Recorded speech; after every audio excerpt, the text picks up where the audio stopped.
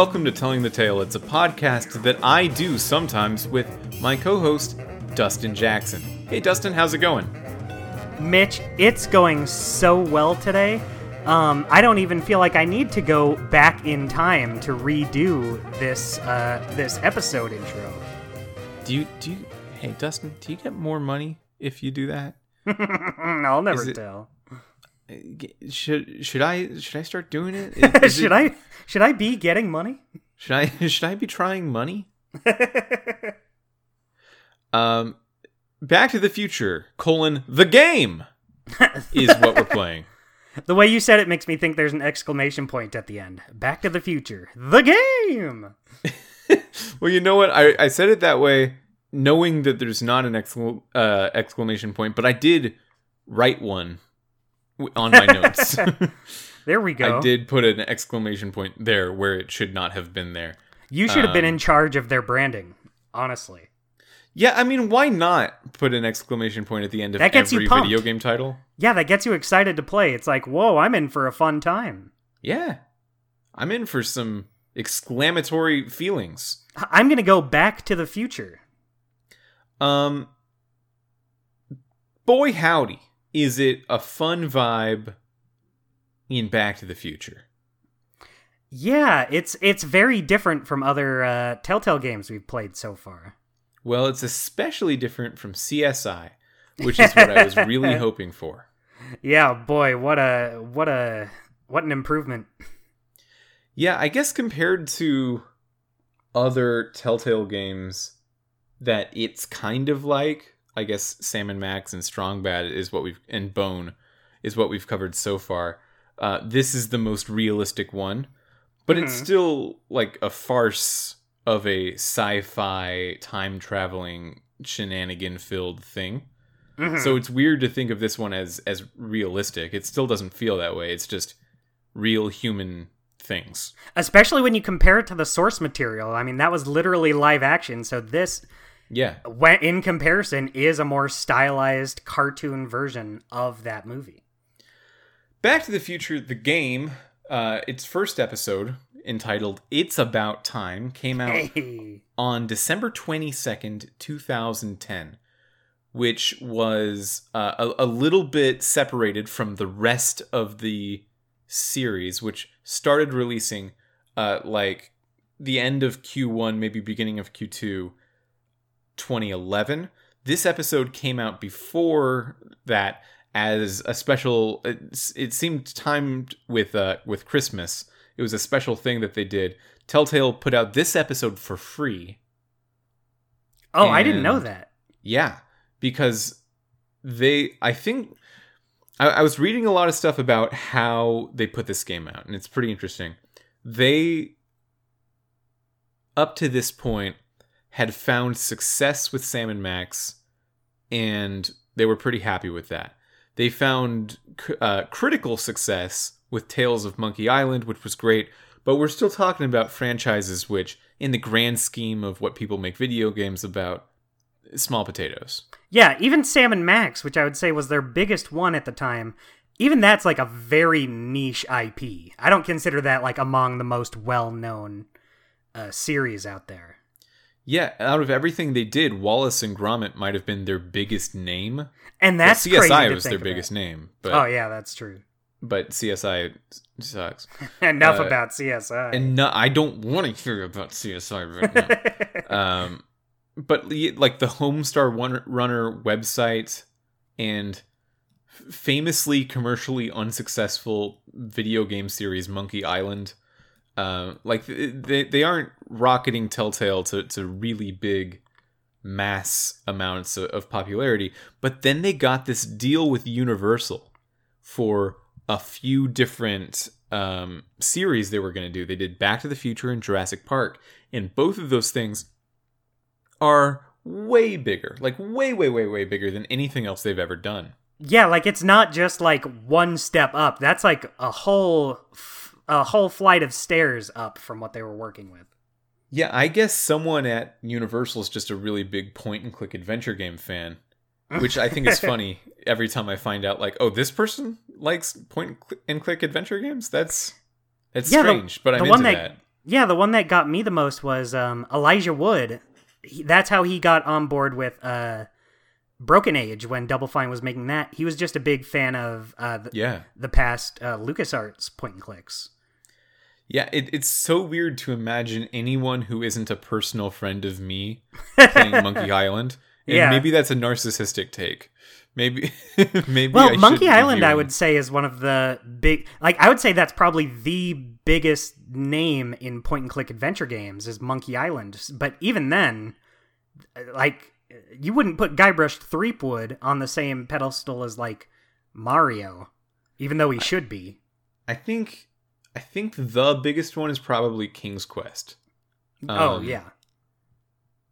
But I'm trying to think if second to King's Quest would be Monkey Island or Sam & Max. Sam & Max might have eclipsed it. I want to say Monkey Island is... Because Sam & Max is so many different things. Yeah. Not everyone thinks of Sam & Max as a point-and-click adventure game series, but that's just what Monkey Island is. For a very long time, Monkey Island was indisputably the one. Now it might be closer. Mm-hmm. But in any case... Yeah, someone at Universal liked what Telltale was doing with their games, and especially how true they were staying to their source material in terms of aesthetics, which was fairly unique within the industry. If anyone else made a Homestar Runner game, it wouldn't look like the cartoon. Yeah. But Telltale was able to do it, and Telltale had some good writing chops, and Telltale... really respected the licenses that they were given and didn't just make licensed games in the way that you think of licensed games. So, most of the time, yeah. Most of the time. Sometimes we can't always be trashing on CSI 3 Dimensions of Murder. It's not it's not the vibe of the show. It's not my destiny to only talk about that game like JonTron talks about nuts and bolts. It's not... Yeah, even though CSI probably deserves it more, we're not gonna... because Telltale's just done so many other great things that I think, even though we're forced to play CSI games, it's so easily just dismissible because they've done so many other things I do enjoy. So, at this point, I'm just now realizing... I didn't do the introduction of what this podcast is, like I normally do, which is maybe not great because this episode could be the first episode for someone that is into Back to the Future. Oh man, if only we could go back in time and put it there. Well, let me try it now instead. This is Telling the Tale. We're a podcast dedicated to talking about every single video game that the studio Telltale Games put out while it was still active. We've talked about their Texas Hold'em video game. We've talked about Sam & Max, all 3 seasons of that. We've talked about their Strong Bad game. We've talked about one of their CSI games. We've talked about their Bone games. Yeah. We've talked about 31 different Telltale episodes, and this one is our 32nd one of 140. We're getting there, Dustin. Mitch, episode that's 1 heavy. Of Back to the Future, the game.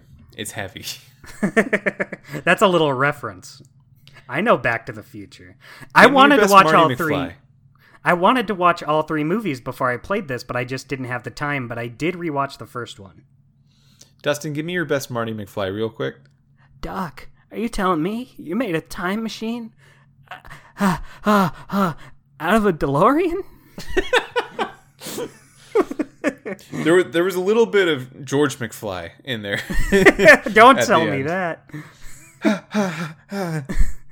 Every time I watch this movie, that part cracks me up because my dad, for the longest time, my dad would do that same laugh. Like, on purpose, he would be referencing the movie. Like, anytime he wanted to do an over-the-top laugh, he would do that, the George McFly laugh. And I'm just like, haha. Yeah, that's my reaction when something's funny, too. It's a great movie. It's excellent. I, prior to this, had seen movies 1 and 2, and I had not seen 3. What did you think of them? All up. So I watched all three of these, 1 and 2 again, and 3 for the first time for this. It's solid, man. Yeah. Good movies. All three are fun. All three are fun. Number 1 is like far and away the best one. It's the one that stands on its own as a movie. The other two are like they're good, but you can't just like jump in and watch 2 or 3 because they reference the first one, so you got to know like everything that happened. But 1 is just works perfectly as a standalone movie. It works as a standalone movie, and it just does so many very creative things about like how it's foreshadowing what's going to happen and what you need to pay attention to in that beginning 1985 scene before they actually do go back in time. That it's just so clever, and it's so well done. And the style of like this being someone's approach to sci-fi, I think, is really inspiring because it's so like grounded in present day. When I think of grounded sci-fi, I don't think of John Hughes' 1980s teen movie. And they did that, and it was great. Yeah, it's funny how this is considered a sci-fi movie, but the sci-fi elements don't like take over the whole movie. Yeah, I wrote in my research phase for this game, before I even pressed play on the game, I wrote down some questions that I wanted to see if I would be answering. So I wrote this on my notes, and Dustin, you let me know if you think there was an answer to this question.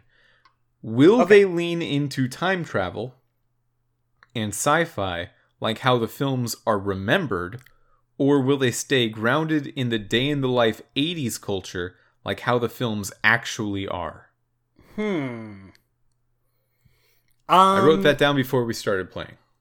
Interesting. Are you asking like if that'll be answered in this one episode or overall through the whole series? Well, so far in this one episode, which is all we have to talk about right now, how do you think that went? I think they did a good job of sticking to the period. I don't think the sci-fi, like, because the most sci-fi stuff there are the DeLorean and young Doc Brown making the fuel for the. I think maybe the drill is pushing it a little. Yeah, the drill is dumb. We'll get to that. Yeah. There's so much to talk about here. Before we even get to the regular episode, like there's so much. There's just so much stuff. So first of all, I loved the movies. Number 1 is a classic, like all-time classic movie. 2 and 3 are both great fun. Well, 2 is. 3 is a little pushing it. That's kind of how I feel too. I remember thinking 2. I like both a lot, but I think 2 is my favorite of those 2, just because I think the future visuals are fun, but also I like the way they tie into the stuff from the first movie. It's fun and clever, and I feel like 3 just kind of feels like another adventure rather being tied to that story. Yeah, something I was surprised to find in my rewatch of 2 was that the 2015 scenes only last like less than a half hour. Yeah. Most of the movie is going back to the 50s again. Yeah, it's still mostly in the 50s. And but you totally remember that 2015 speculative future. Because they go so hard on how just so many guesses of how things are gonna go. And like they were right about all of them. Jaws getting a bunch of sequels is so funny to me because there are so many other things that got tons and tons of sequels. And Jaws, is there even a Jaws 2? Yeah, there's tons of. I think there's like 4 Jaws movies, but even then, that's not like I wouldn't consider Jaws among the series that are like endless sequel. Like think about Saw. Yeah, think about the Saw movies. They didn't know about Saw at the time, but they did know about Rocky. Yeah. Okay, so there. Never mind. I was off base. I didn't know about Jaws 4, which was a 1987 movie. Okay, so that was like concurrent. Now I understand. They didn't know that it would just fall off immediately after Jaws 4. But yeah, the 2015 scenes, which are so fun and cool and have self-lacing shoes and stuff, that's only less than a half hour of the entire trilogy, and they never go back to it. And then the Old West scenes in Back to the Future Part 3 are forever. They're like an hour and a half. You know what's weird to me? I feel like I like Western themed things, but not necessarily Western things in movies. Like in video games, if you have like a Western world, I'm like, yes, I love it. I love that I can explore this area. But if it's in like a movie or something, I'm not. Well, some things excluded. Rango is one of my favorite movies ever made. But yeah, I feel like just watching a Western scene in a movie, it's kind of like, well, okay, well, I've seen this.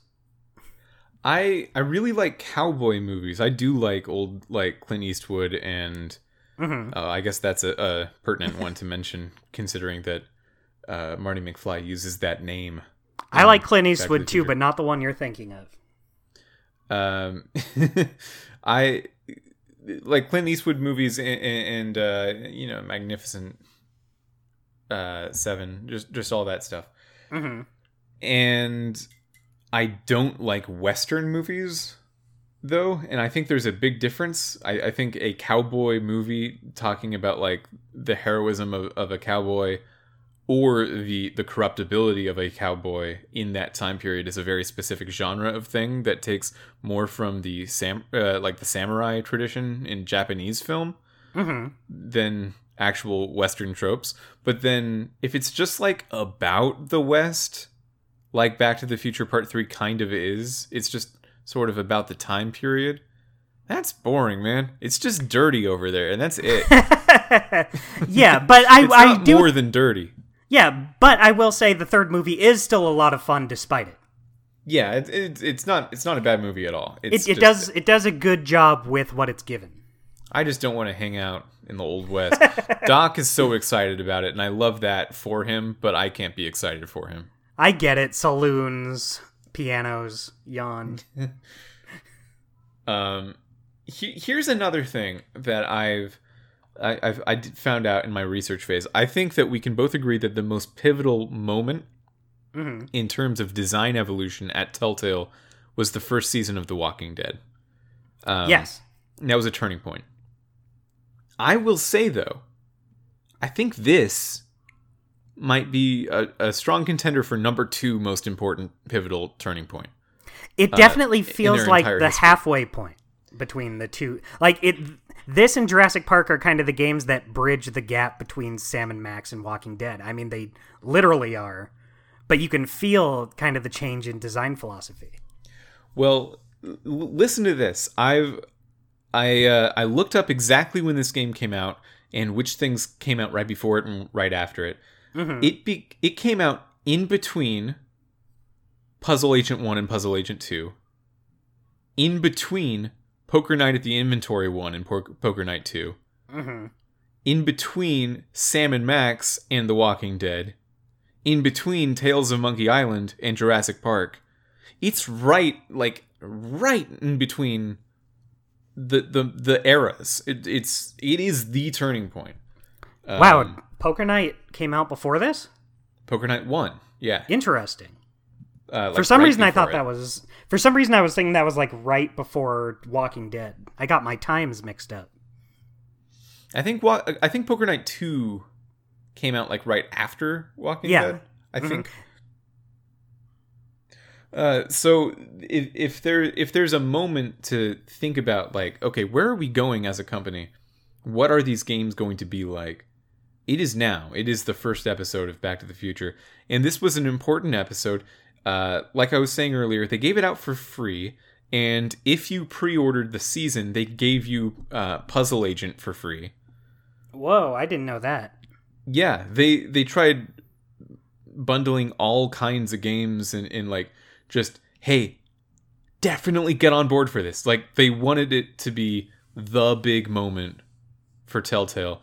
And it's funny because they already had the deal for The Walking Dead inked at this time, but they were thinking like, oh, Walking Dead's just some comic book.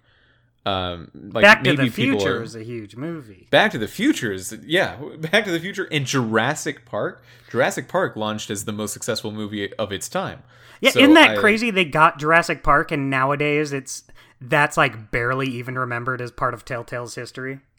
Yeah, Jurassic Park. They got Jurassic Park. They got Guardians of the Galaxy during the height of the MCU. They got they got Minecraft, and they called it Story Mode in an effort to confuse parents.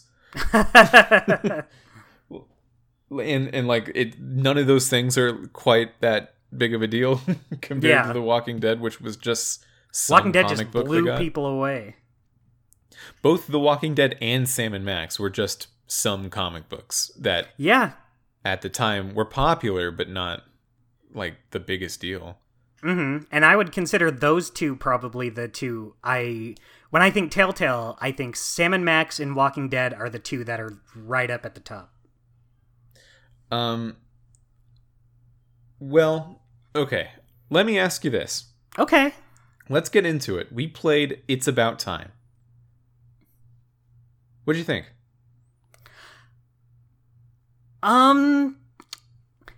It's not my favorite. I like it. It's not my favorite thing we played so far.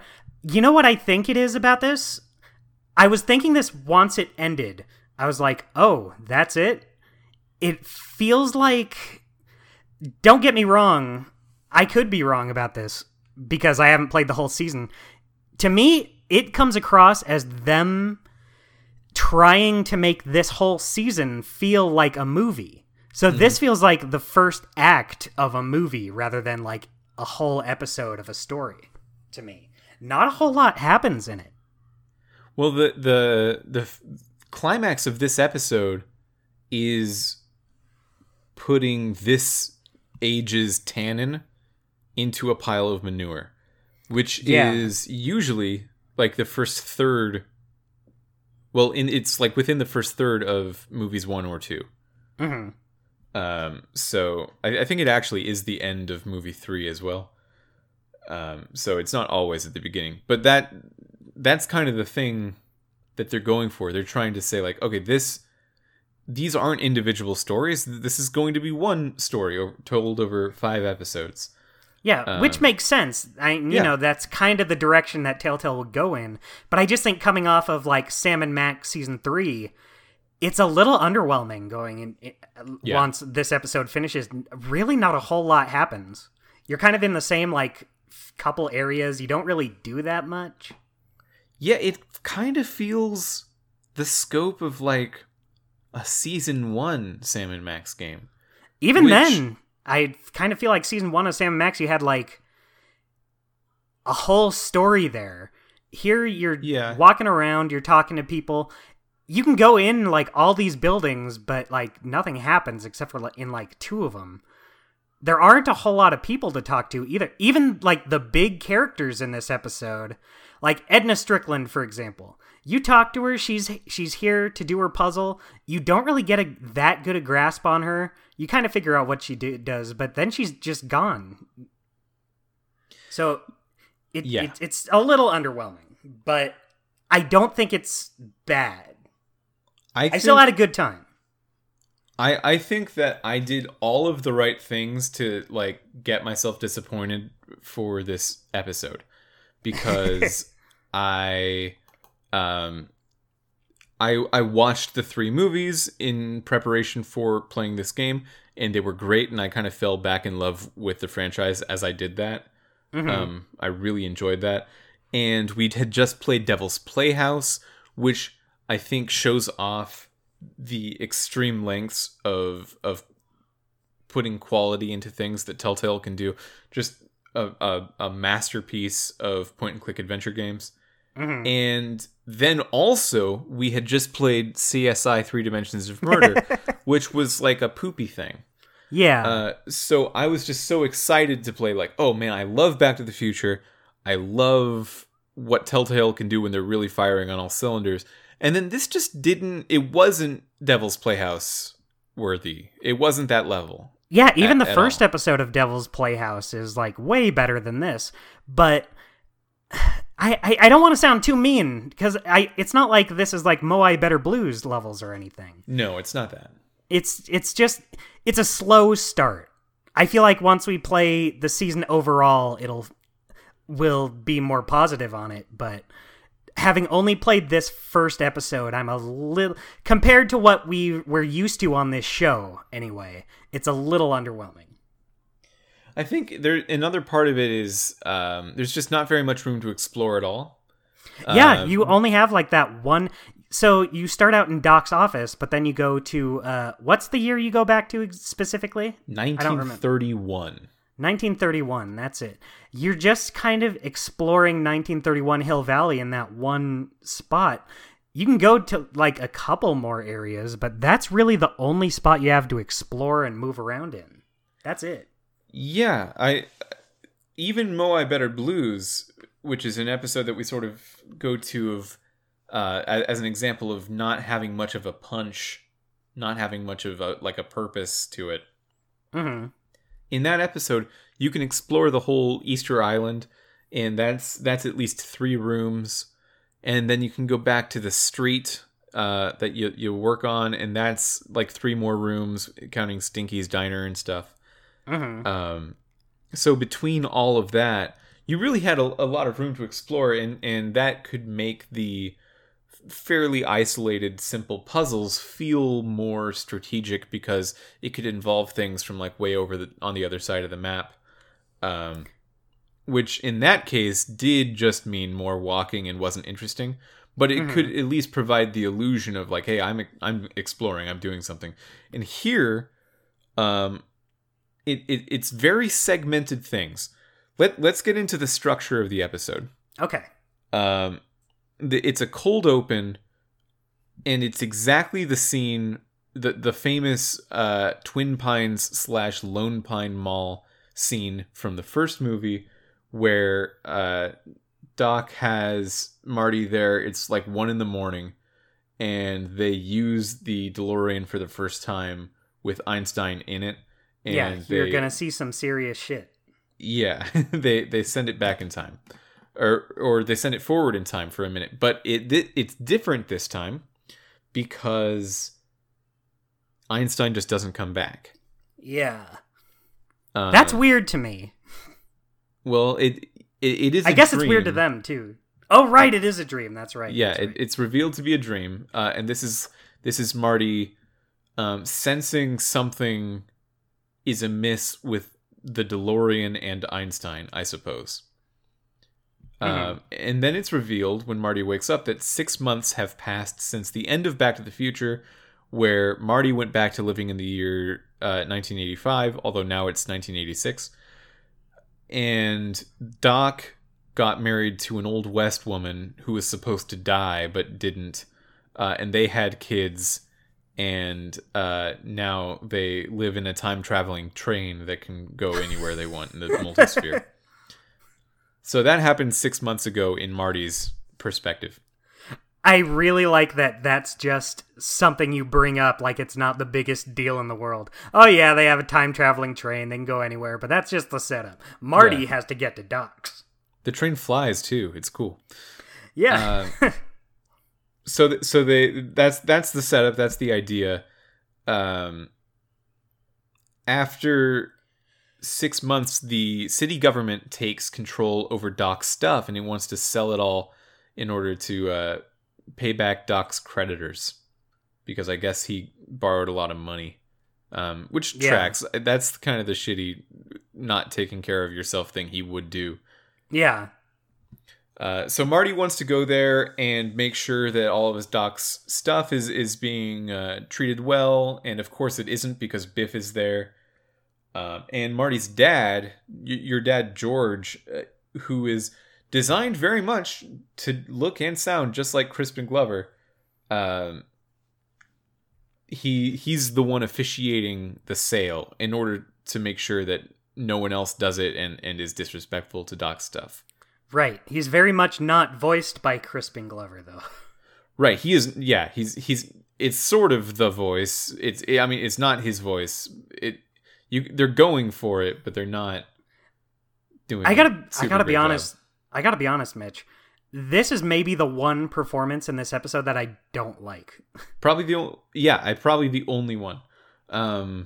He just sounds a little too like overly cartoonish a little. Well, if you watch the movies, that's true. It is, also. But yeah, but if you don't have the guy doing it, it's so easy to try to do that and not really pull it off. Now, Biff, let Marty have the thing. He's always saying that famous that line. Let Marty have the thing, Biff. Now, Biff, give Marty back his cool guitar and the amp that explodes every time. He's always standing behind him, saying it, waving his finger. Yeah, the only phrase your dad ever says in this game is "Now, Biff." His eyes light up in the shadows. Now, Biff. It plays dramatic, scary music. Now, Biff. Except, I think both of us did a closer Crispin Glover impression than the actual actor. Like, just now. It sucks because I think everyone else in this episode does a great... I have it written down in my notes. I think Christopher Lloyd does an amazing job here. Christopher Lloyd, yeah, I think he does. I did write down that there are a couple lines of his where it sounds a little bit like he's slurring. Yeah. Which is not exactly the vibe that he had in the 80s movies, but he is quite a bit older now, so that makes sense. Yeah, I think given his age, he does a great job. And plus, he doesn't do like a whole ton of voice acting. He does some here and there. And, voice acting and regular acting are very different skills, and I think he does a pretty good job, all things considered. Well, it's not just that, but Christopher Lloyd is also playing someone who is in universe a much older Doc Brown. Yeah. Than we ever saw, because a lot of time for Doc Brown has happened, even though it's only been 6 months for Marty. I think at one point he mentions that he is getting close to 100 years old. Wow. So I guess having an older Christopher Lloyd really works. Yeah, it works. You know what the thing about Christopher Lloyd is? I don't think I've ever seen a single movie or picture of him where he's not old. I think he's just been old his entire life. Yeah. In Back to the Future Part 2, you've seen all the movies, right? Yeah, I only had time to rewatch the first one, but I have seen all three. So in Back to the Future Part 2, Christopher Lloyd is in his old man sort of makeup that they do for him to make him look older at the beginning of the movie. But then he takes off the mask and he reveals that in the future he's had the opportunity to get some like advanced plastic surgery done to make himself look younger. Mm-hmm. And he takes off the mask, and I think it's supposed to be this like cool reveal of like, hey, look, he looks like the 50s Doc Brown again because he just looks like the regular actor. But you look at him and you're like, he still looks old as shit. He's the actor. I know the actor was only in his 40s, but he still looks so old. He's just always looked like an old man. Yeah. That's also another thing about this episode. I feel like, well, not just this episode, but also Back to the Future Part 1, when you go into the 50s and meet a younger Doc Brown, because that's only like 20 or so years after when this episode takes place, and we meet, well, I won't get into it, I'll save it, but let's move on. Okay.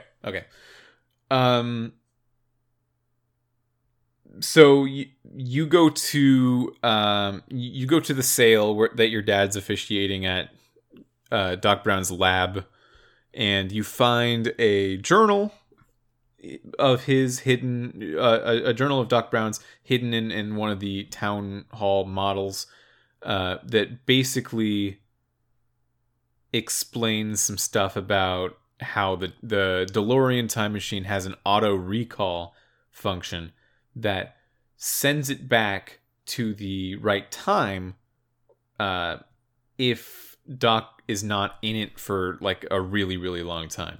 Mm-hmm. Now, the thing is, the DeLorean was destroyed in part 3. Yeah. He had the train. So they answer this later in the episode, like, how could this possibly be that there's another DeLorean? And it is maybe my least favorite part of this whole thing. How hand wavy they are about, yeah, no, it's just the DeLorean's back and it still flies and stuff. It's fine. We can't just not have the iconic DeLorean. Yeah.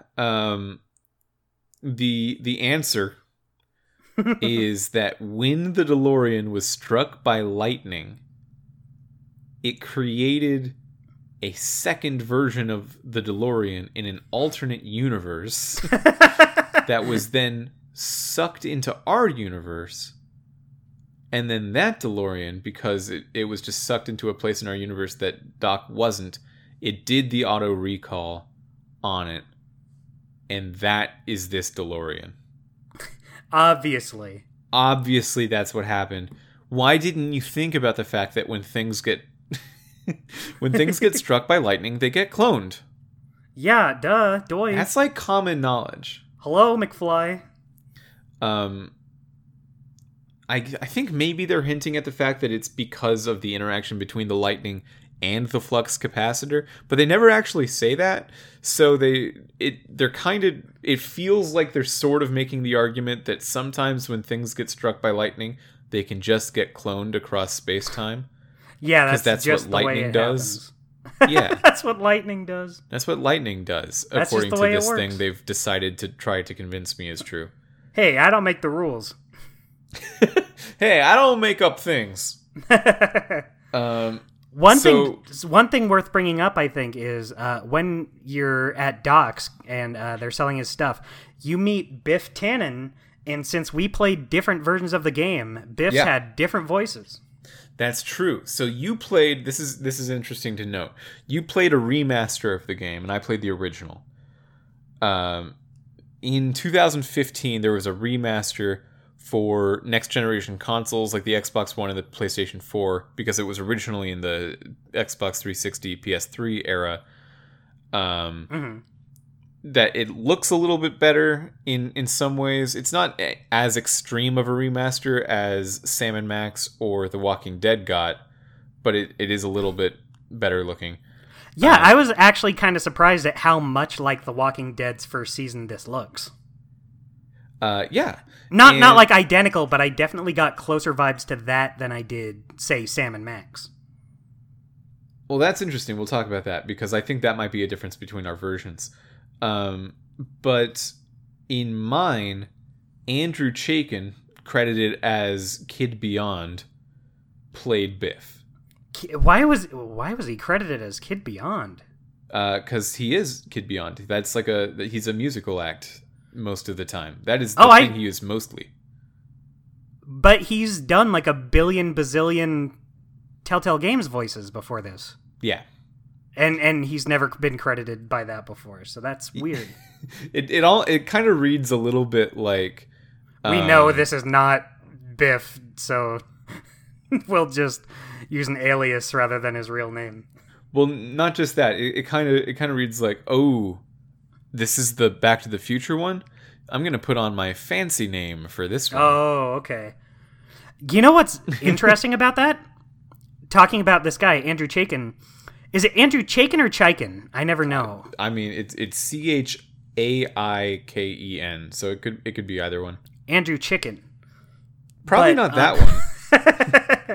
But Skunk Ape Games actually recently tweeted out, like just the other day I saw a tweet from them, since he was the original voice of Max in episode 1, the only reason they recasted Max was because he had a medical issue after and could not continue being Max afterwards.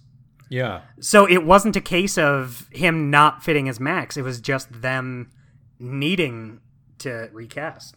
I feel bad for Kid Beyond, aka Andrew Chaikin, because he got this role as Max, and if he kept doing it the full series, he would have got, I mean, he is a famous person already, but he would have got a lot of recognition for that. Mm-hmm. And then he got this role as Biff Tannen, which is a pretty cool role. And then he's just then replaced. he was also recast in order to get the original Tannen actor from the movie. Yeah, this isn't even the first time Telltale's done something like this.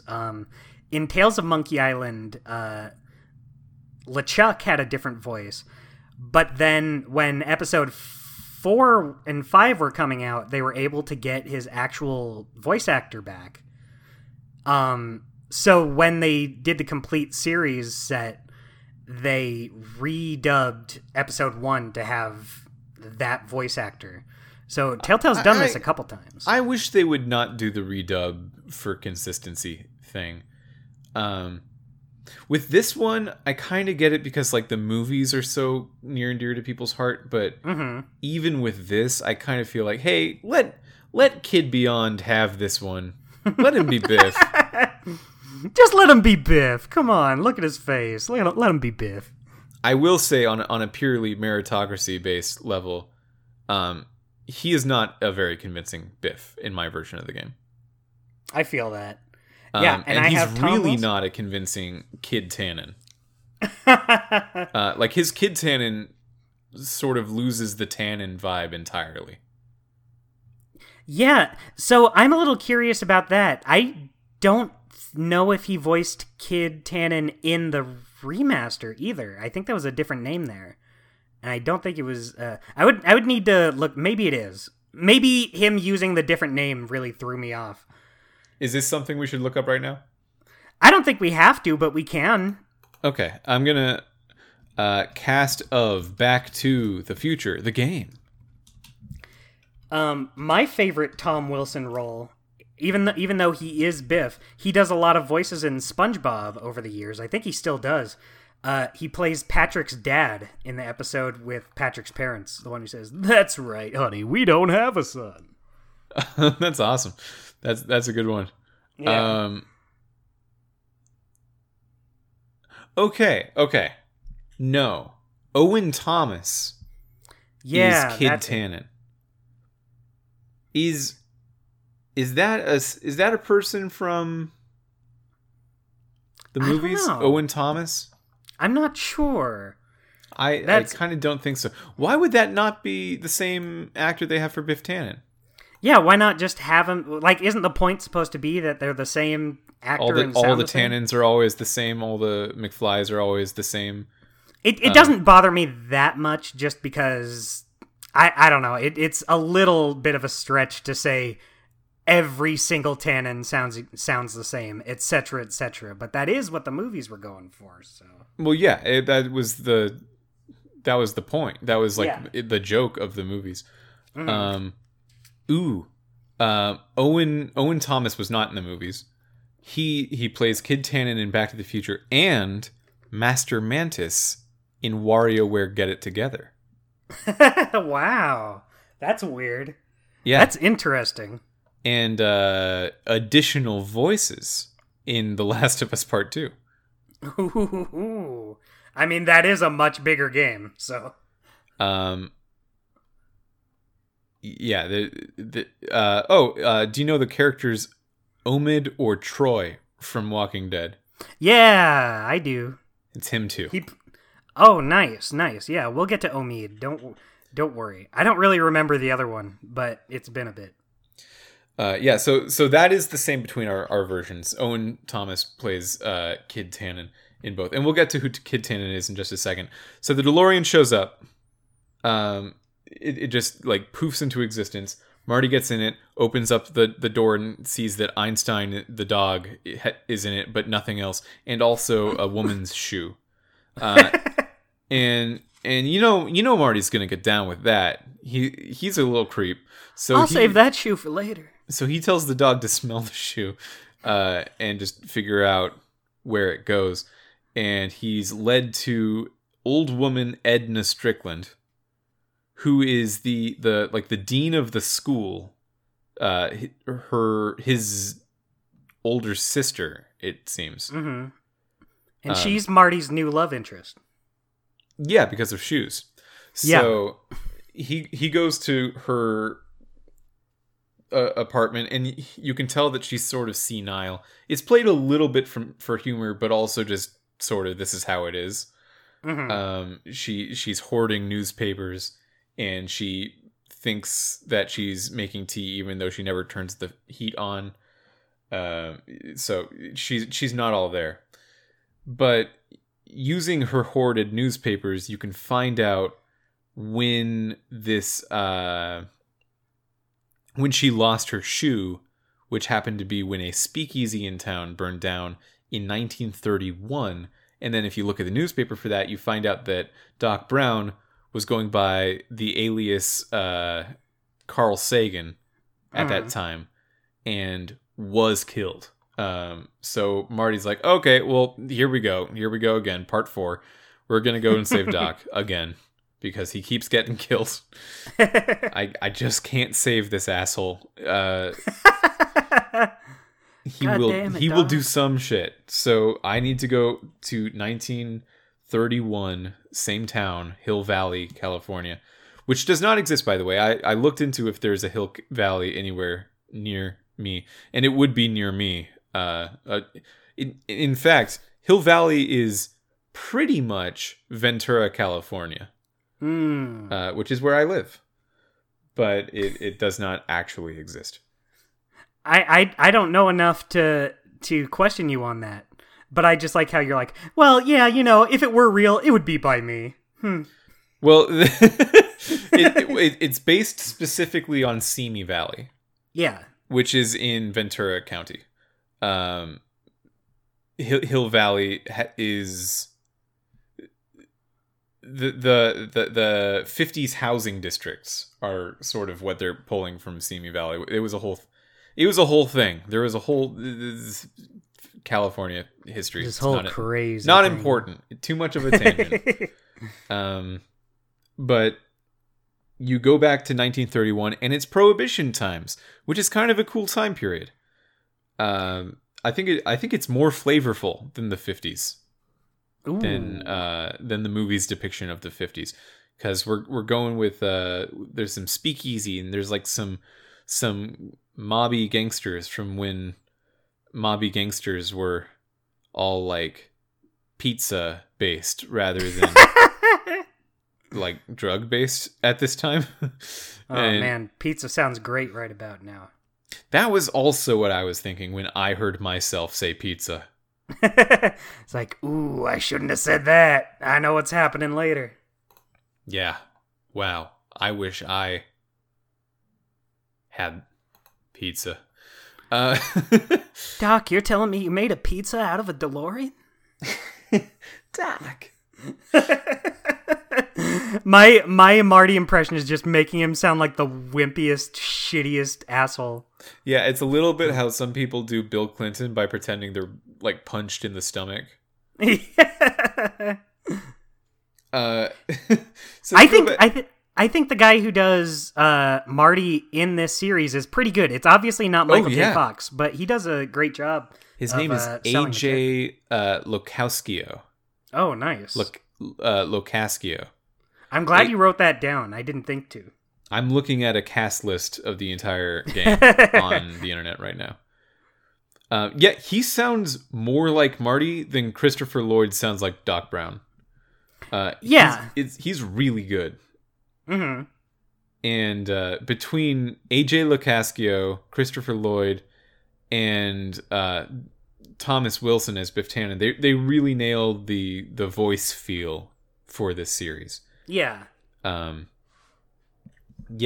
having actual Biff Tannen in my version of the game, it was noticeable. It wasn't quite correct. Have you watched a video and heard how he sounds in the remaster before this? No, I have not. He's Tom Wilson, so he just sounds exactly like himself. I mean, he does a good job. Yeah, he sounds like Biff. It's just nice. Yeah. So you go back to the past and you find young Emmett Brown. He's like 18 maybe. Mm-hmm. or 20, maybe he's like 20. No, I think they specifically he's 17, they say. Didn't they say he graduated high school already? Yeah, but he's a genius. Of course. Oh, well, okay, fair enough. Yeah, I thought they still put him a little bit above high school age, but you're right. So he's got a job as a law clerk in the county hall, and not as a scientist. And if you try to bring up science, he's going to be like, I don't know, I only study law. I don't like science. I don't like science, he'll say. And you need to talk to real old Doc Brown, who is in the county jail, framed, it seems, for burning down the speakeasy, who will tell you, oh yeah, I forgot I was that way. But it was my dad who said science is bad and I gotta study the law because the law is the thing that is good versus science, according the to law his... is the future. Even for someone that, like, I think would dedicate their life to studying law or something, if you find out your kid's really into science, that doesn't seem like the kind of thing you talk them out of. Yeah, that's gonna bring some money in. It's not like acting or art. It's in terms of things that are commonly discouraged for kids to get into. Yeah. Yeah. Interesting. Yeah, I mean, that's still very impressive. He has his own lab that he keeps secret. Yeah, and he's good at keeping it a secret. He's really stealthy about it. But this is what I was talking about earlier with young Doc Brown, because so this is 1931. Mm-hmm. The first movie, what's the exact year it takes place again? I know it's in the 50s. So the is it 55? The movies are 1985, 1955, yeah, 2015, and 1885. So 1931. So it would be 24 years between this Doc Brown and 1955 Doc Brown. That seems like would he age that much? Like, obviously, this is not something they could work with, but it's just funny to be like, okay, well, he's 17 here, and then in the 50s, he looks like he's 80. Well, so when Christopher Lloyd made the first Back to the Future movie, he was 41. Yeah. He looked 100, but he was he was 41 years old, and so the time period for Doc in 1955, before he did any time traveling, that Doc should be 41. I guess that makes sense. So 24 years before that, he's like 17. Exactly 17. Yeah, it's just, if you look at this kid version of Doc, you wouldn't think he would look like he's on the Grim Reaper's door in 55. Yeah, there's a little bit of the Ewan McGregor, Alec Guinness, Obi-Wan Kenobi age difference, where like the prequels and the original trilogy only have like a 20-year gap between them, and there's no way. But it looks like there's way bigger gap. Yeah, Ewan McGregor cannot turn into Alec Guinness in 20 years. It's not enough years. Yeah. and like, obviously that's not something they could have accounted for. The movie's already been made. It's just a funny little thing to think about. Yeah. So you talk to Doc in the jail, and Doc says that I'd love to be let out of jail, and you should let me out of jail because I don't want to die, and you just told me that I'm going to die if I stay here. So the only way I can think of to get out of this jail is you need to get a rocket-powered drill. Because I am, at this time period in 1931, about to invent a rocket-powered drill for no reason. I'm just going to do that. Yeah, drills, just for funsies. Drills can be powered by anything. This one is by rockets, though. That should be enough to get me out of jail. So, yeah, and it's also fueled with alcohol. Yeah, it's fueled by alcohol, which makes sense because it's illegal at this time period. And that's just some adventure game shit. Yeah, we just got to throw a puzzle at you somehow. Yeah, that's some, like, Monkey Island, how is the grog gonna stay in my pocket when it's eating through the cups bullshit. That it can't be gasoline, it can't be electricity, it's gotta be alcohol, the one thing you can't buy in the 30s. And this drill looks like it's from the far off year of like 2537 or something. Like, this drill looks like very futuristic and high. This is not something you would build in the 30s. Well, I mean, I guess that is sort of Doc Brown's whole thing, though. He made a time machine in the 80s. Yeah, but I don't know. It creates a disconnect in a way the DeLorean didn't for me. It was like, I guess just because this is the 30s, you would not have Jetsons tools. I mean, he makes a flux capacitor in the 50s, so I don't know. Yeah. I'm gonna give him the pass. That is the conceit of this series. You're more forgiving of Doc Brown than I. So if you can talk to young Emmett Brown enough to get his rocket-powered drill, you can get Doc Brown out of the jail.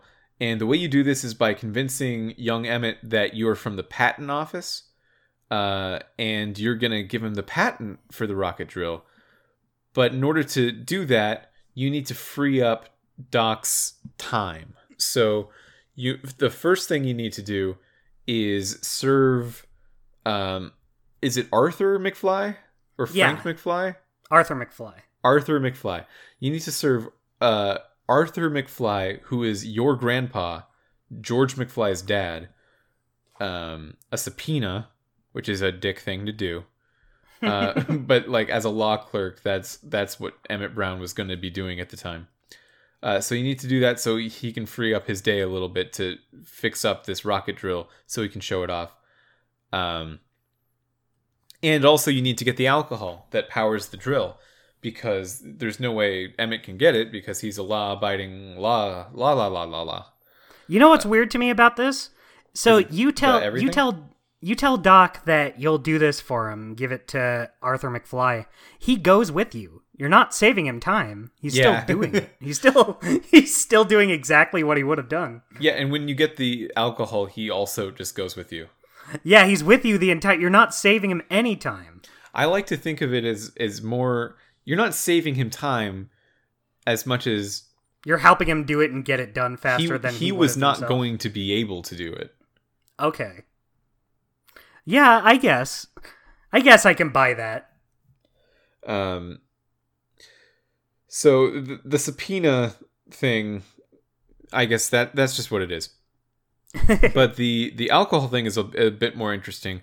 There's this soup kitchen where they're handing out soup to the needy, and it was recently bought up by Kid Tannen, who is Biff Tannen's grandpa, or father, or uncle, or something. Well, Arthur McFly is Marty's grandpa, so I just assumed Kid Tannen was... Well, no, because Biff is older than Marty. Yeah, because Biff's a teenager in the 50s, so that feels like an adult in the 30s. Yeah. Well, no, because if Kid Tannen has a child in this time period, which I could believe is true, maybe, that child would then age 24 years and could be a dad themselves to Biff Tannen. I guess that's true. We never really... We don't know what age Kid Tannen is. He could be grandpa.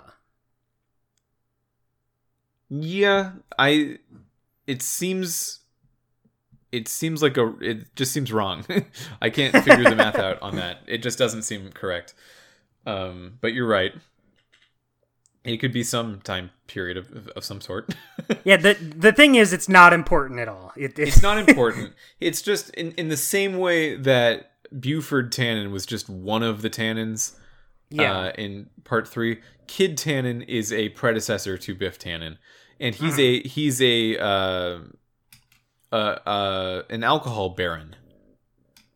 He runs a speakeasy which got burned to the ground, and we don't exactly know why it got burned to the ground yet. I assume that'll be revealed in a future episode of the game.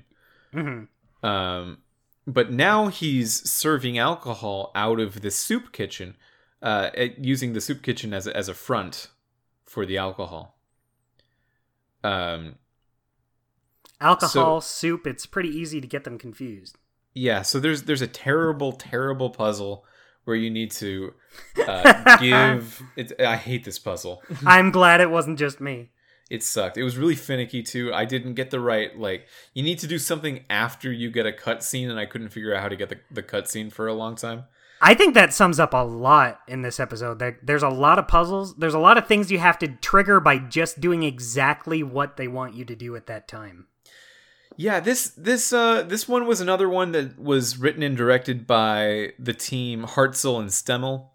And I gotta say, we've played a few Hartzell and Stemmel episodes, both in Strong Bad and Season 3 of Sam & Max. Not my favorite. What episodes did they do in those? Oh, I'd have to look up my Don't worry notes. about it then. Forget I asked. But I remember, like, tagging them mentally, like, oh, that one's not... I don't know. They don't bring your favorites. I mean, they're not bad. They're not bad, but I remember, like, Chuck Jordan was really bringing some heat, right? Mm-hmm. Like the ones that I remember sticking with me were really sticking with me. And maybe this episode was rushed so they could bring it out for Christmas. Because it came out I on could the see that 22nd because of it's December very the year short. before. It's very short, and it did seem very finicky with some of the design stuff. Mm-hmm.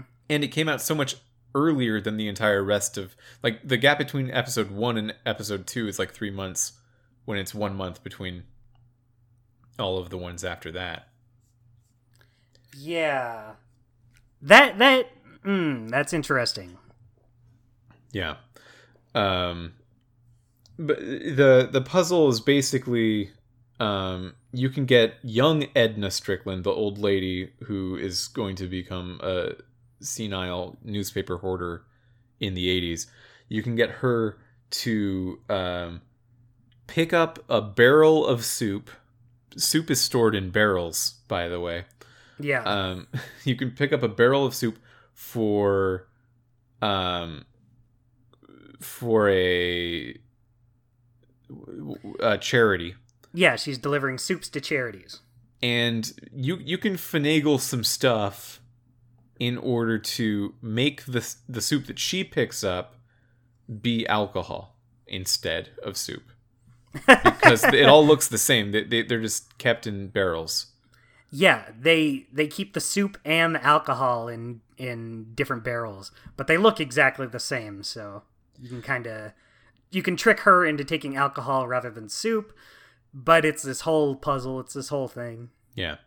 So once you serve your grandpa a subpoena and get a bunch of alcohol, you are fast forwarded to the end of the night where the alcohol needs to be distilled into usable fuel, which is this strange mini game that takes place in Doc Brown's teenage lab, which is in like the basement of his parents' manor, where he's having this loud argument with his dad, finally coming to terms with the fact that he needs to study science and not law. And he's going to be emphasizing specific words. Yeah, he's doing it in a way that listen to. Yeah, he's doing it in a specific way to let you know what to do in his lab. Yeah, like he'll say something like, "I really just need to light a fire under me." And then then you need to... He'll emphasize the word fire, so you need to stoke a fire at that point. Mm-hmm. There's stoking a fire, there's feeding bacteria, there's cranking an electrical generator, and releasing a release valve. Mm-hmm. And all of those things, you need to do them at the right order when he says it. And then, of course, because video game stuff... his dad starts emphasizing words also, and he doesn't know what he's talking about, so you can't listen to all the words that are coming in, just the ones Doc says. I actually liked this minigame, and I think that they do a really clever job of increasing the difficulty with it in a way that ties into the narrative of what's going on at that time. Yeah, it's fun, and the idea that like they're sort of gamifying this parental argument is interesting. Yeah, that feels like the kind of Telltale, like, oh, they're doing something with this sort of could have been dark narrative mechanic that they will become known for in the coming years with Walking Dead, even though this is a very not extreme version of what they do in Walking Dead. Yeah. This is a much lighter game. So you make the fuel, you get the rocket-powered drill. You do use the rocket-powered drill to drill into the prison, but Doc isn't there. He's been he's going to be driven away by some other police van. You catch up with the police van. You find out that Kid Tannen's driving it. Yeah, Kid Tannen took Doc Brown away. Oh, and the newspaper changes. It changes to say that he wasn't shot on the court steps. He was killed in that when he's taken away. Yeah. So he's going to be killed like very soon unless you can do something. So what you do is you use your rocket from the rocket-powered drill to turn Edna Strickland's bike into a motorcycle, which is cool. Yeah. And do some like crawling around the truck and doing various things to unlock the door, and eventually you get Doc out of there. And also at the end of that, Kid Tannen drives into a manure pile, so all is right with the world. Such hilarity. What did you think of that last like boss battle sequence with the truck? I'm of two minds about it, because like I think it was good. Like when I was doing it, I was like, oh, I gotta do this thing. I gotta get Doc out.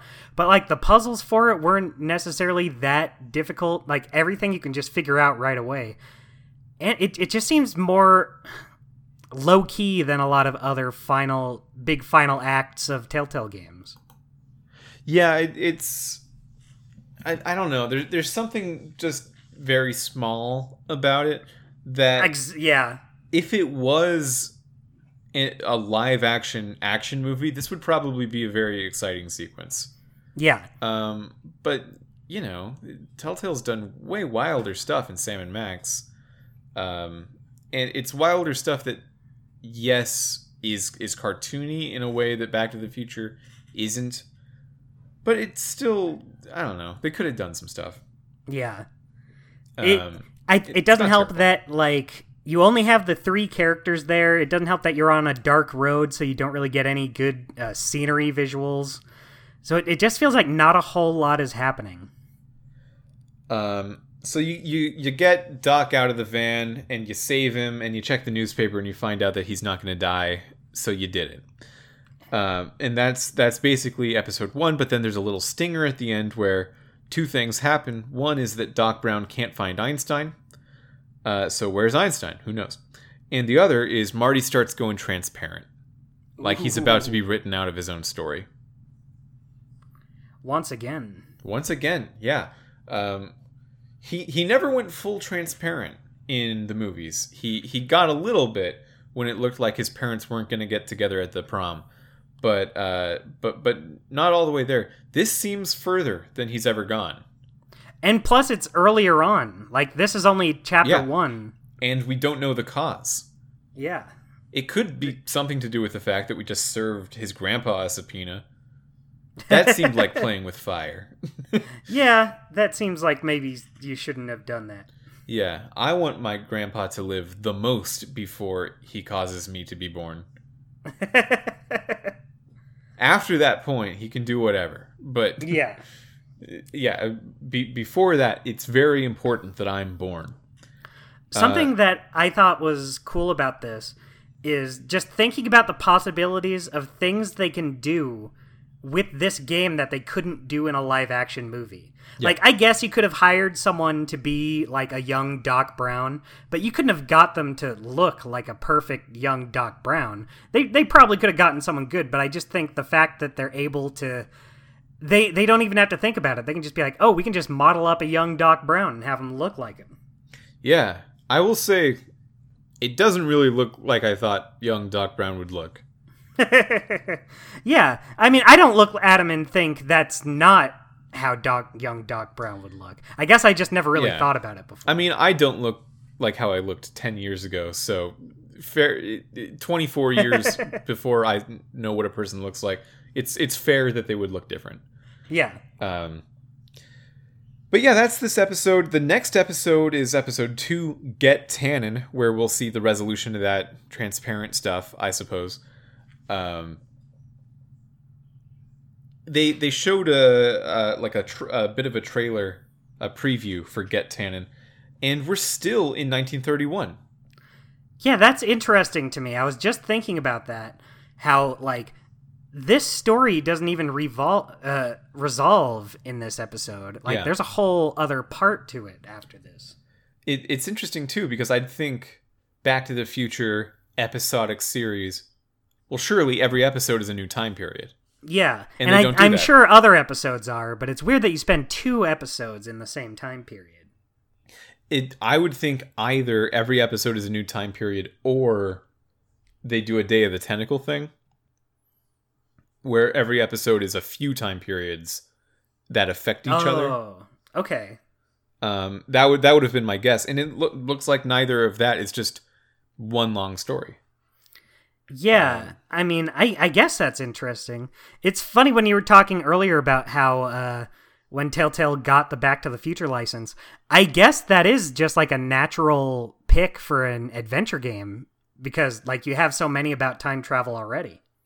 Yeah, Day of the Tentacle, I think, while not being as popular or influential to players maybe as Monkey Island or Sam & Max, from developers, it seems like the one that really influenced how point and clicks were made for a very long time after that point.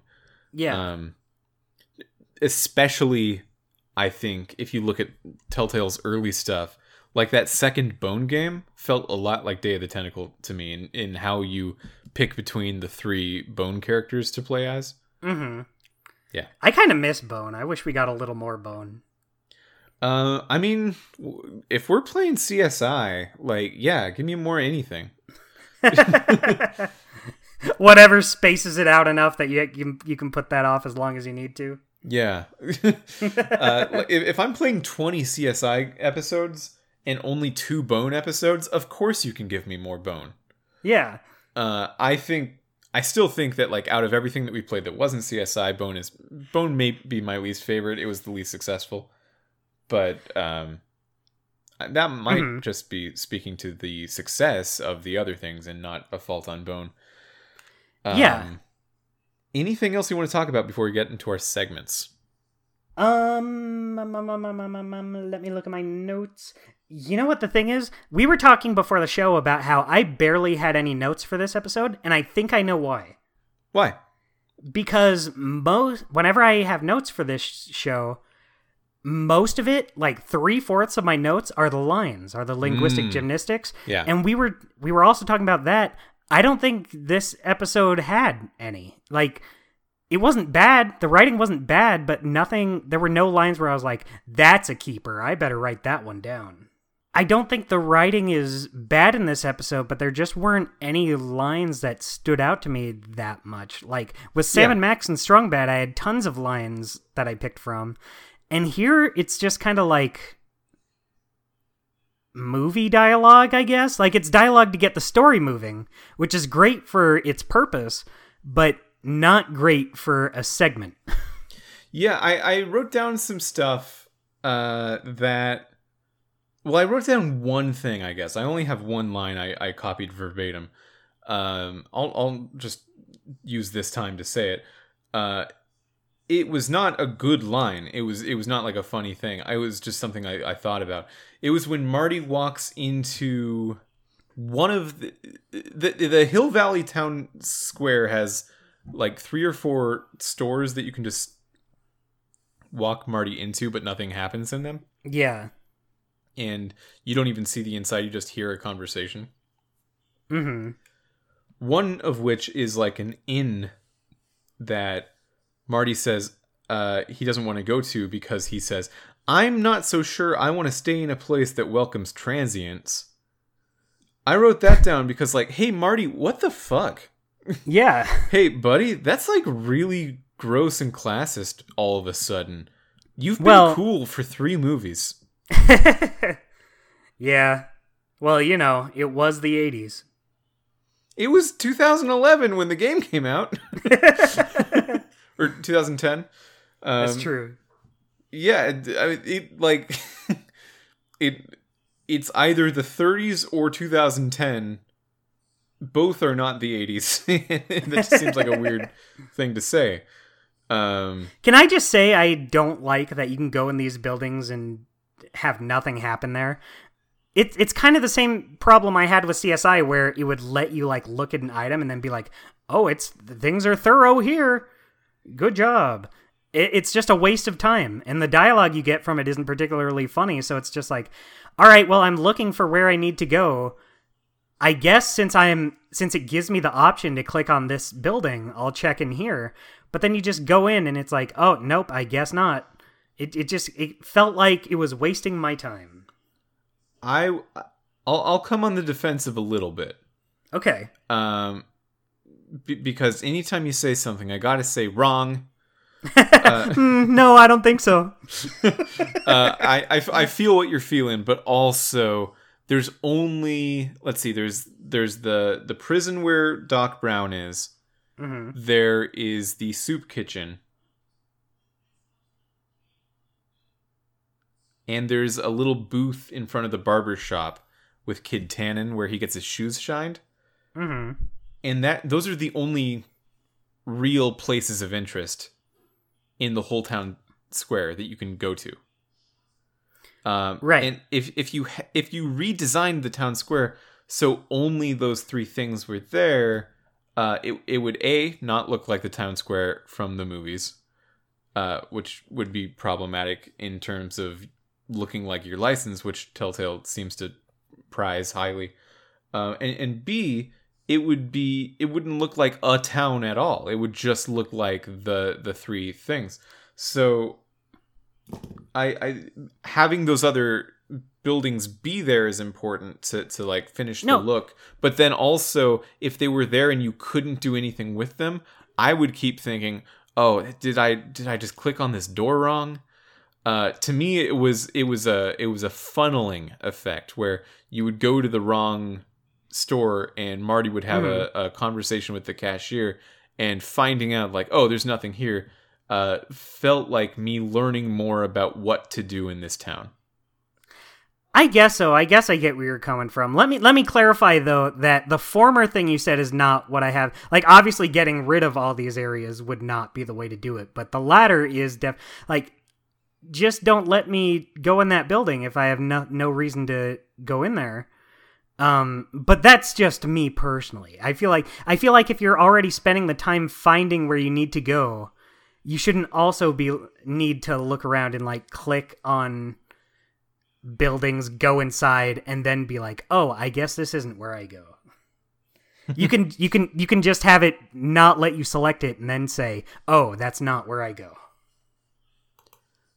Yeah, I mean, yeah.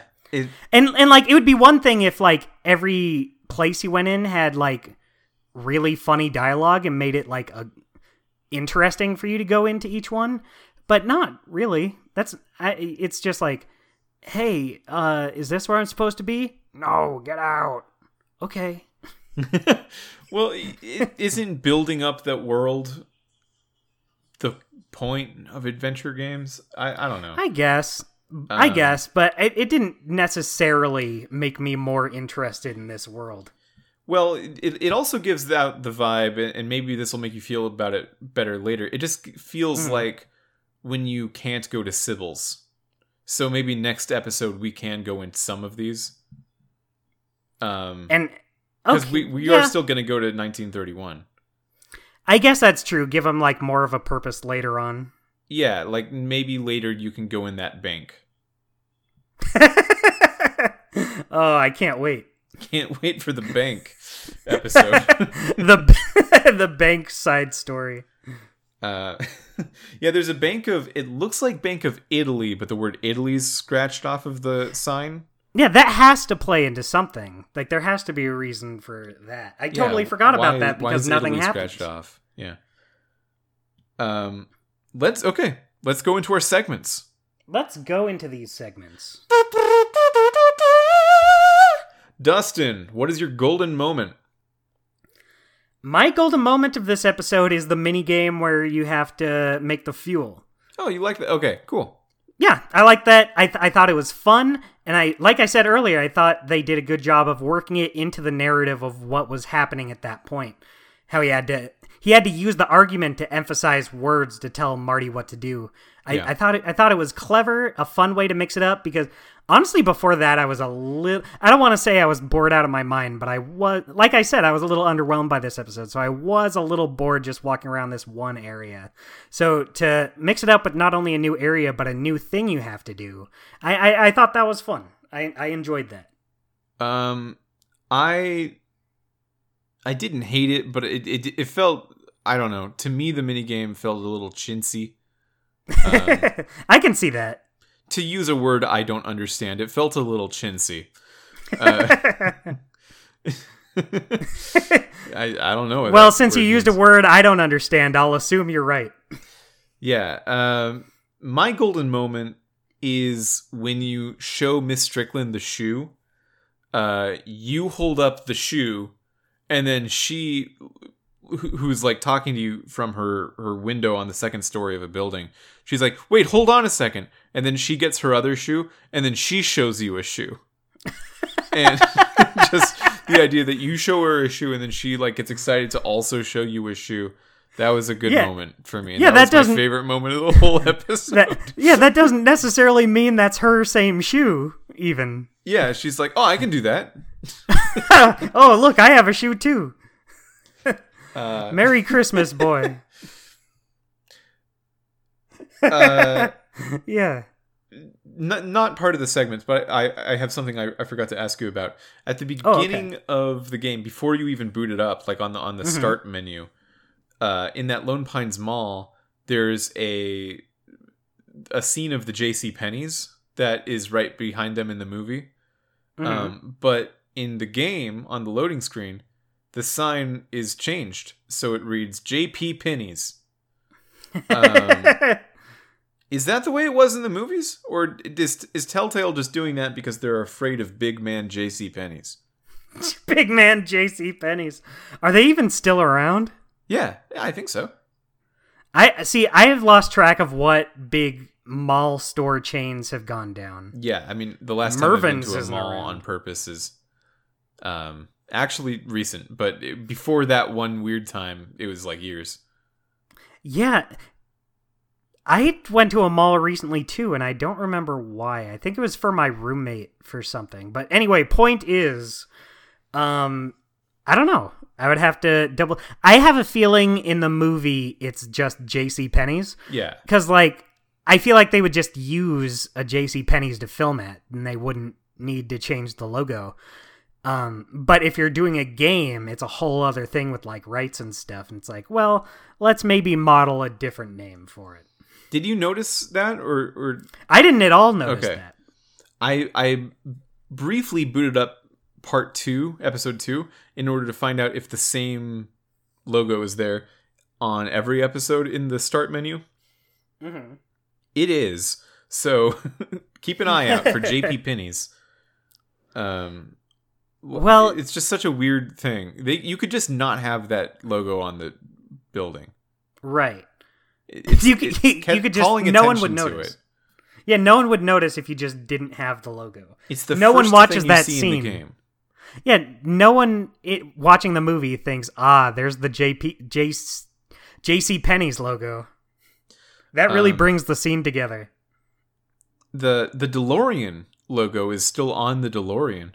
So, like... I guess that's more important, so they couldn't just... Yeah. They couldn't, like, say, Doc, you built a time machine out of a DeSnorian? Out of a Smart Core? I guess it shows, though, that they are doing some logos, but just not all of them. Yeah, maybe just the ones that are, like, necessary and important. Well, it's weird because they did this, and then as soon as you wake up from that dream sequence at the beginning, you see Marty McFly's room, and he has a poster for Weird Science. in his room, which I guess came out in those 6 months between the Back to the Future trilogy and this game. Mm-hmm. Have you seen Weird Science? I haven't. Oh, Weird Science is a sometime. bad movie, but it's great. It's very much like Back to the Future in the way it feels. I wonder if it's the same creators. I would not be surprised. Oh, I never thought about that.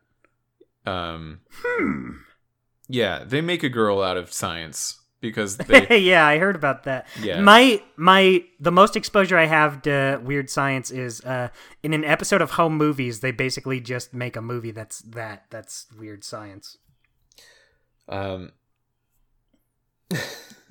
They make a girl because they want to have sex with a girl and they can't do it with ones that exist already. And then they don't have sex with a girl. and Robot or otherwise. Yeah. And it's not because like they gained respect for her, because they didn't. It's just because they were kind of chicken shit about it. And what a bad movie, but also kind of good. A product of its time. Yeah, definitely a product of its time. My mom's a really big fan of that movie. Potent pickup, Dustin. What's your potent pickup? I do have a potent pickup in this episode. It's the tape recorder. Mine is also the tape recorder. It's like the only item you have that plays into more than one puzzle. Yeah. Boy, that just really makes me realize, like, I didn't really like the puzzles in this episode overall. No. Like, not just that one you brought up. I think overall it's just not very good puzzles. I would say this is mechanically weak as a game. Probably the weakest of the non-CSI games that we've played since Bone. Yeah. And it's so weird to say this. I'm sure this game gets better because people usually have nothing but nice things to say about the Telltale Back to the Future. So maybe it is just a slow start. Yeah, I hope so. That tape recorder also feels cool because it's one of the few things that you bring from the future into the past. Mm-hmm. So even though a tape recorder is, in terms of when this game came out, still pretty past technology, it's even more past where you go. So it feels like you're doing cool future stuff with the tape recorder.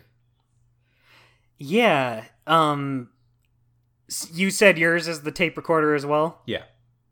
Yeah, I mean, there's just no other... Like, what else do you even have? The phone number for for the Brown residence? I liked that you have a Polaroid of your dad. I like that because the illustration for it is really good. Yeah, it's cool. You just never use it, and it's like, why give me this? It'll probably tie into the next episode, but even then, maybe it's like, why have it? Yeah, why have it this time, even if it's just for the next episode? I also thought maybe about the shoe because I thought the shoe was funny. Yeah, but it's the tape recorder. It's the tape recorder. Dustin, who's your weekly guy? My weekly guy in this episode is young Emmett Brown. Mine is also young Emmett Brown. He makes a very strong first impression. The acting on him is great. The design is fun. He's just a good, interesting character. Yeah, I like young Emmett Brown a lot, especially because seeing what Doc Brown used to be like is a pretty big lore dump for the series. It's never been covered before, except potentially maybe in the animated series, which I did not watch, and Bob Gale says is not canon. Yeah, exactly. There's no reason to watch it for this. I remember watching it as a kid, but I don't remember like anything about it. But do you know what's the weirdest part about that to me? In the animated series, they have like live action segments before and after the episode.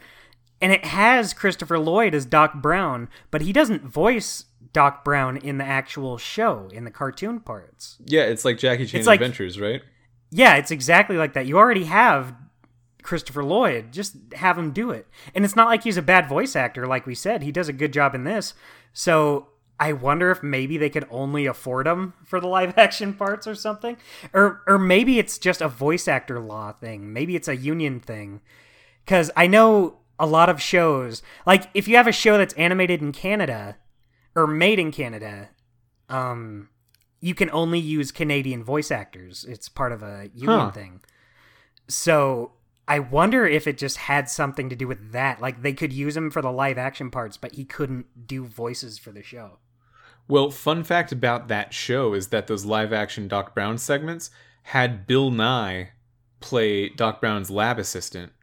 And those scenes are what convinced the networks to give Bill Nye his own show. Oh, that's I had no idea. That is very interesting. Yeah. Bill Nye the Science Guy is a spinoff. Yeah, it's a spinoff of Back to the Future, the animated series. Wow. That's crazy. Yeah, like I guess he was doing some fake bullshit science, but he was talking about it cool, and then they found out he actually knows real science. So they just let him do real science. Why are you doing this fake science?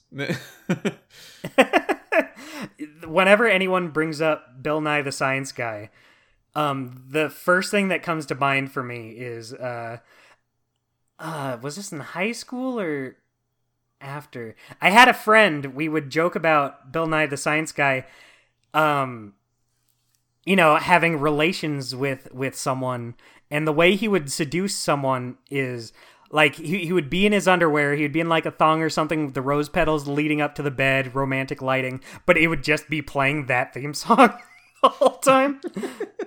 He would go, Bill Nye the Science Guy. Bill, so he would be like, Bill. Yeah. he would be he'd be like sitting on his heart-shaped bed while it's going, Bill. I'm glad you brought that. I'm glad you brought that here. Thanks. I never thought I would bring that up ever again. So yeah, young Emmett Brown is the weekly guy. Do we have a weekly unguy? I don't know, because I don't... You know what? I'm going to say Marty's dad, just because the performance isn't very good. I liked to see him, though. I think the writing I did like to see and characterization was still on point. Yeah, I agree. Yeah. But I just don't have anything that bad to say about anyone else in the episode. I think Kid Tannen was weaker than Kid Tannen could have been. I guess that's true. He doesn't really, for like the big villain of this episode, he doesn't make that big an impression. I'm going to change my answer to that too. All right. Yeah, I agree. All right. Yeah. Also, I found out. So Michael J. Fox did not play Marty McFly in this, but he did play Marty McFly 4 years later in Lego Dimensions. Interesting.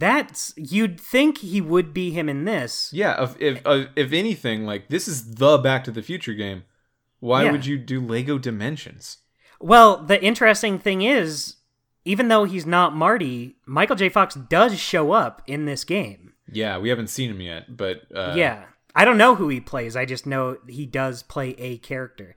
But I hope that's not like a end of episode 5 spoiler. Yeah. But I know that is the case as well. Well, also the thing about Lego Dimensions is a lot of characters use recycled lines from their source material. So, like, if not a lot of characters have new recordings made for Lego Dimensions, but some characters, they just use archival audio. Like Homer Simpson, for some weird reason, any Simpsons characters in that game, they only used lines that were in the show. And so I'm wondering if they did that with Marty too, and that's why Michael J. Fox is credited. I'm not sure. Man, I wish that game kept on. Isn't that such a cool idea for a game? It's so crazy because, like I said, most characters do have tons of lines that are like crazy fan servicey referencey. Like Sonic the Hedgehog is in that game. If you bring Sonic to Bart Simpson, Sonic, in his modern-day Roger Craig Smith voice, will say, "Hey, Bart, if you see something you want, just take it. Take it. And he does the reference to Sonic in The Simpsons. So they get crazy fan servicey with it, and it's really cool. But, yeah, Toys to Life just kind of... Yeah, and I love how they well, you don't need to tell me that. If I... Oh. Anyway, Mitch, we know what a big Disney Infinity fan you were. Well, you know what? I was a big fan on the surface of Lego Dimensions. I will say maybe I'm part of the problem because I did not buy Lego Dimensions, but I like the idea of it a lot. Yeah, I watched a lot of YouTube footage of it. I also did not buy it, but I did buy Disney Infinity. I did buy Disney Infinity. I did kind of support Toys to Life, and I feel like I only played Skylanders games like after the writing was already on the wall for it. But when Disney Infinity was going, I was like buying the figures, I was buying the games. I was like, oh yeah, I want these. Yeah, when I worked at Vicarious Visions, most of the people I worked with were on some of the, at least the later Skylanders games. Mm-hmm. So they had all these stories about how they were doing Toys to Life stuff for just the longest time. Which I can't tell. I just realized this can't legally go anywhere, so we have to end the podcast. Awesome. Yeah. So anyway, this has been Back to the Future, the game, episode 1. It's About Time with Mitchie and Dusty, and that's not how we How do we end the show? We say where they can find us. That's right. Where can they find you, Dustin? They can find me on Twitter at AmazingDJDustin. And if they go to Instagram, they can find me the exact same way. Mitchell Wolf, where can they find you on this big ol' crazy internet of ours? If you zoom in on Twitter, you'll find me at the Wolf FM. That's at symbol TheWolfeFM. Also, just want to give a quick shout out to a bunch of our listeners who were saying some stuff about the podcast. We got Milo, we've got Andrew, we've got Courtney. I know all these people. We've got Adam. Yeah, that one's a little fuzzy. Yeah, that's just how it is. I think I've seen that guy around. Yeah, they're cool folk. They're cool folk. We got Cameron. Hi, Cameron. Yeah. So all those people, thank you for listening. And thank you. All those other people, if you want to get a shout out, you can rate and review the show on iTunes and let me know that you did that by telling me on Twitter or something so I can find it. We may even read the review if you want us to do that. Hey, Mitch, can I tell you a little something? You can. Just on this subject, I want you to know that I told my family about this podcast we do. Like, every time I go over to their house, they're like, what are you up to? I say, oh, I'm, recording this podcast. So they know of it, and they don't listen to it. Hey, mine too. I wonder if my sister will listen to Walking Dead when we get to it, because she and I played the shit out of Walking Dead together. Yeah, I mean, if there's anything that can get her to listen...